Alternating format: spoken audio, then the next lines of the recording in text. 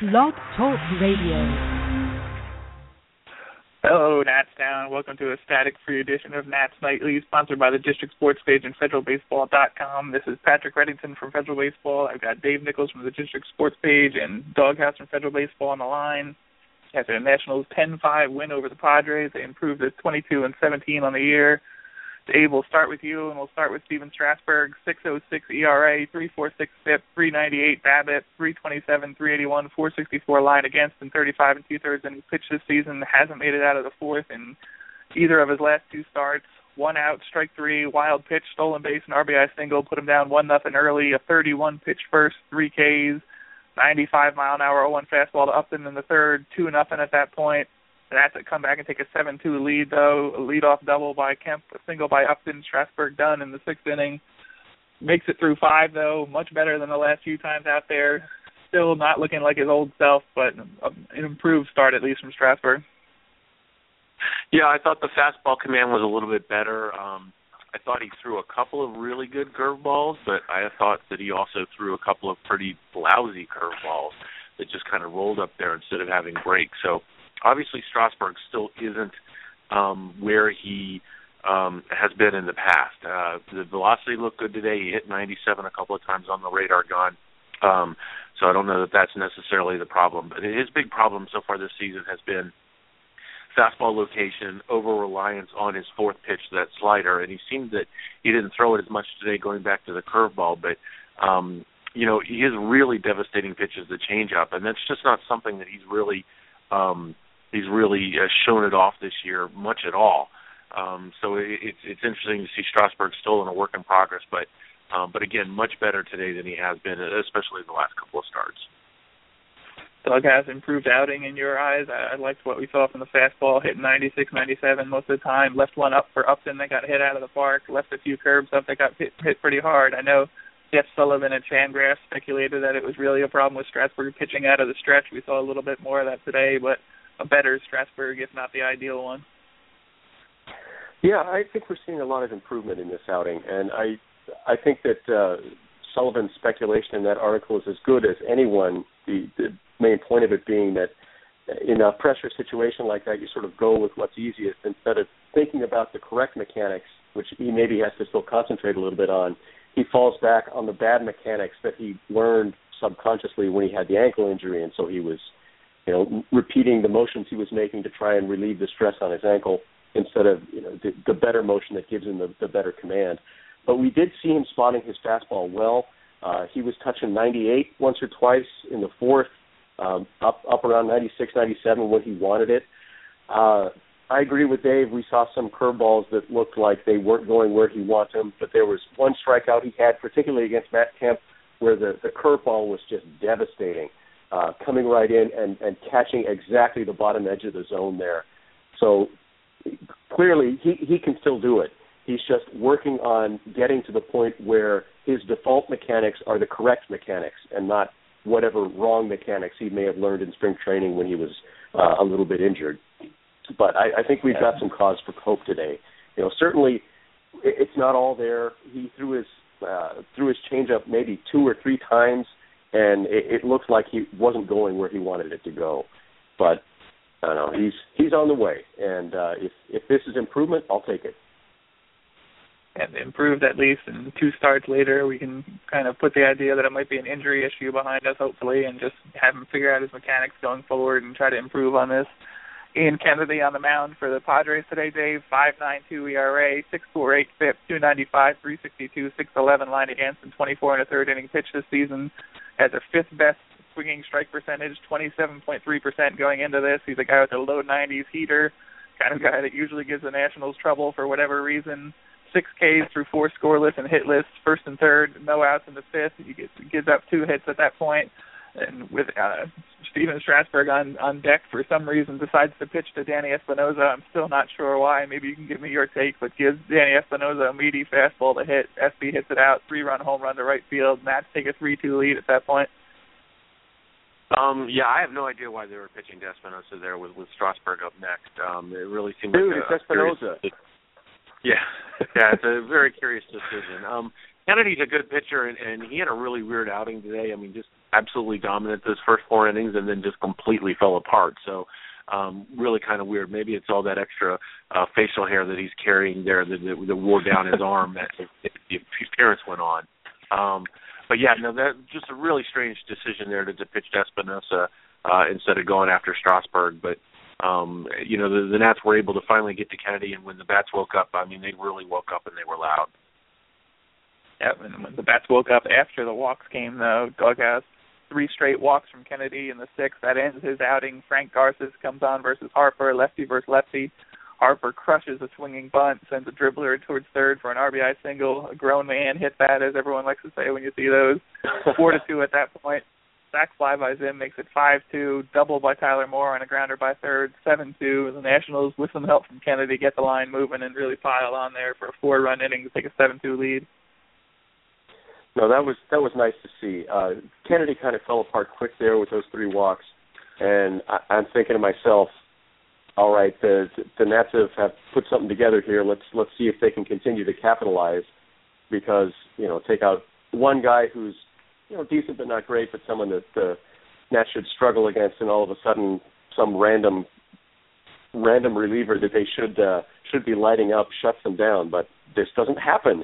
The Nats actually continue to capitalize, and bases loaded, no outs doesn't turn into 0 runs, which was a pleasant surprise from some past Nats outings there. They were patient. They worked the walks. I mean, Ian Desmond walked that inning. Come on. He came back from, I think, 1-2 to draw a walk. Give me a break here.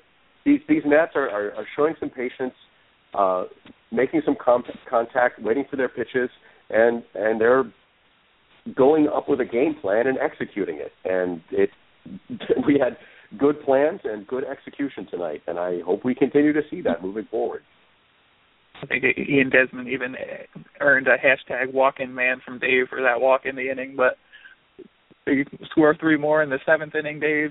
Ian Desmond singles, Yunel Escobar, ho-hum, singles again. Bryce Harper comes up, takes a 92-mile-an-hour fastball out the other way, opposite field blast to left. His 14th home run of the season. At that point, 3 for 3 in the game, a walk, 3 runs, 4 RBIs, home run, triple, single, 8 for 12 in the series to that point. He grounded out in his last at-bat, so 8 for 13 overall in the series. After the home run, 341, 279, 735 line on the year. Some MVP chants from the excited fans in Petco Park that were there to watch the Nationals, but really another impressive outing from Harper today, and even more impressive that opposite field home run. Allow me to now read you the list of categories that Bryce Harper leads in the National League this year. Wins above replacement, WAR for position players, offensive WAR, slugging, on-base plus slugging, games played, plate appearances, runs scored, bases on balls, home runs, RBIs, and runs created, adjusted OPS plus, adjusted batting wins, adjusted batting runs, times on base, offensive win percentage, intentional bases on balls. I mean, the list just goes on and on. At bats per home run. And let me remind everybody that's listening, he still hasn't faced a pitcher younger than him. I was just waiting for that fantastic list to end.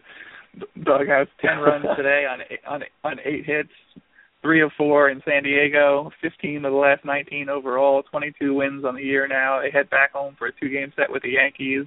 The Nats are absolutely rolling at this point after a mediocre April, to put it nicely. They really have turned it on in the last couple of weeks, and 15 of the last 19. That's a nice stretch by the Nationals. Oh, it's fantastic, especially when you consider they're still without Anthony Rendon. Jason Worth is injured and has not been contributing a lot when he's been healthy. They haven't been getting as much production as they'd like, certainly out of Zimmerman and out of Ramos. And still, Bryce Harper has stepped up to be the enormous colossus we all know he could be, but they're getting production out of unlikely places. They're getting it out of Taylor. They're getting it out of Jose Lobaton, and most miragically at all, if I can make up that word, out of Danny Espinosa. We started talking about him last night when we ran into the horrendous technical difficulties, and I think it's worth returning to. I don't believe it, but you look at his strikeouts minus his walks, which is sort of a way of measuring patience and strike zone knowledge. It's under 10% right now. Over his career, it's been 20%, meaning he's walking 10% of the time, a little time, and strikes out 30% of the time. And what's going on with Espinosa here? Has he really figured it out? Has he really changed his approach so dramatically? You know, his isolated slugging is as high as it's ever been. His total offense higher than it's ever been. I mean, this might be a heck of a utility player and a tough decision for the Nats to have to make when Rendon is healthy. But as I said last night before we collapsed in a pile of exploding internet, this is a good problem to have. Here's a thought. Maybe he's actually finally healthy again.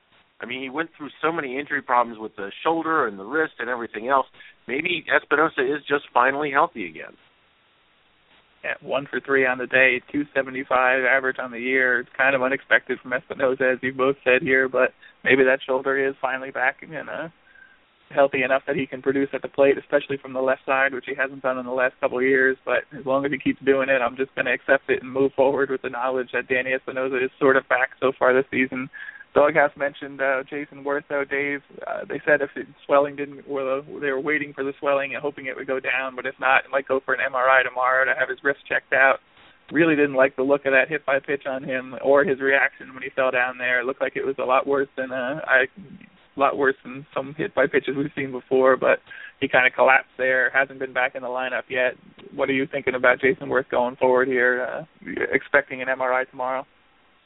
Well, I said the other night when he initially got hurt that if he misses a game, fine. If he misses 2, I think there's something to be concerned about. So I think there's something to be concerned about. I mean, obviously, he's had multiple wrist issues in the past. It gets hit right on the same spot. I think it is bad news. I think that they'll probably definitely want to take an MRI on it once they get home. It would not surprise me to see them sit him down for 15 days regardless. You just don't want to mess around with wrist injuries, especially a guy that had a history of them. To be completely honest, Worth has been not very helpful when he has been in the lineup anyway. So just shutting down, taking 2 weeks off, try to get in healthy. That is to say, even if something isn't wrong with the wrist, if something's wrong with the wrist, it's a completely different story. But even if they don't find anything, just shut him down, let him get healthy, and then get him back for the rest of the summer. Okay, that's the other injury issue while they were out there in San Diego. Doug Fister goes on the DL with what they've said since then is a flexor muscle strain. Matt Williams was clear that there's nothing wrong with the elbow. They had that checked out as well. Going to start throwing in a few days again, barring any setbacks or hiccups, as Mike Rizzo said in the past. But kind of we're expecting the worst when he went down there with the tightness in his forearm. It usually ends up being an elbow problem, but so far they're saying that's not the case.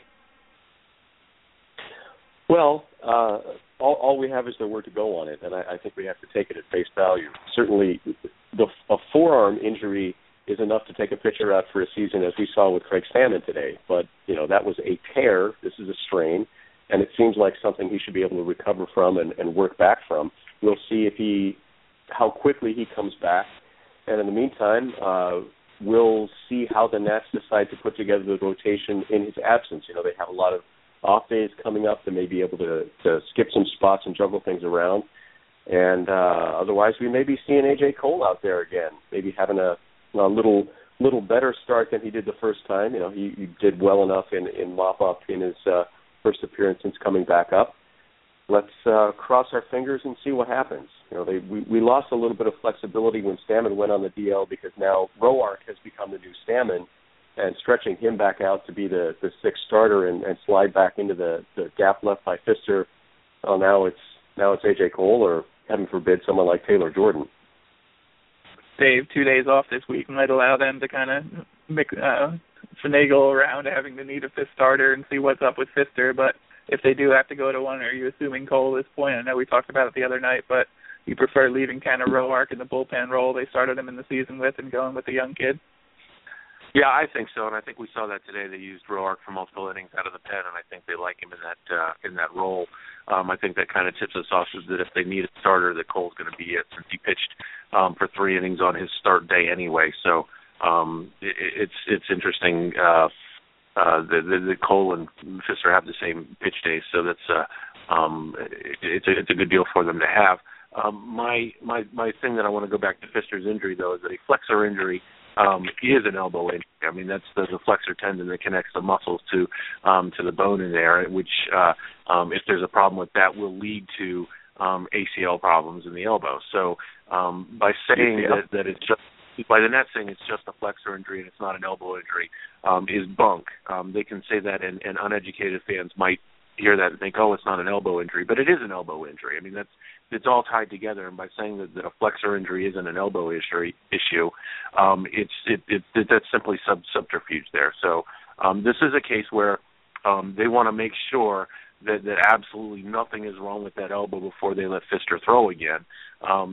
If there is a flexor injury, it weakens that ligament, which can lead to further problems. So, there's a whole can of worms here, and like we've said several times, until a guy is back playing, we can't really take the Nats' word at face value for any of this. We do know the Nats won today, at least. That we know for sure. 10-5 final, 22-17 on the year. Nathan Eovaldi versus Gio Gonzalez Tuesday night with the DH-less Yankees in the nation's capital. We'll talk to you guys then, 3 or 4 in San Diego. Nats Nightly, sponsored by the District Sports page and federalbaseball.com. Signing off for the night. Go Nats.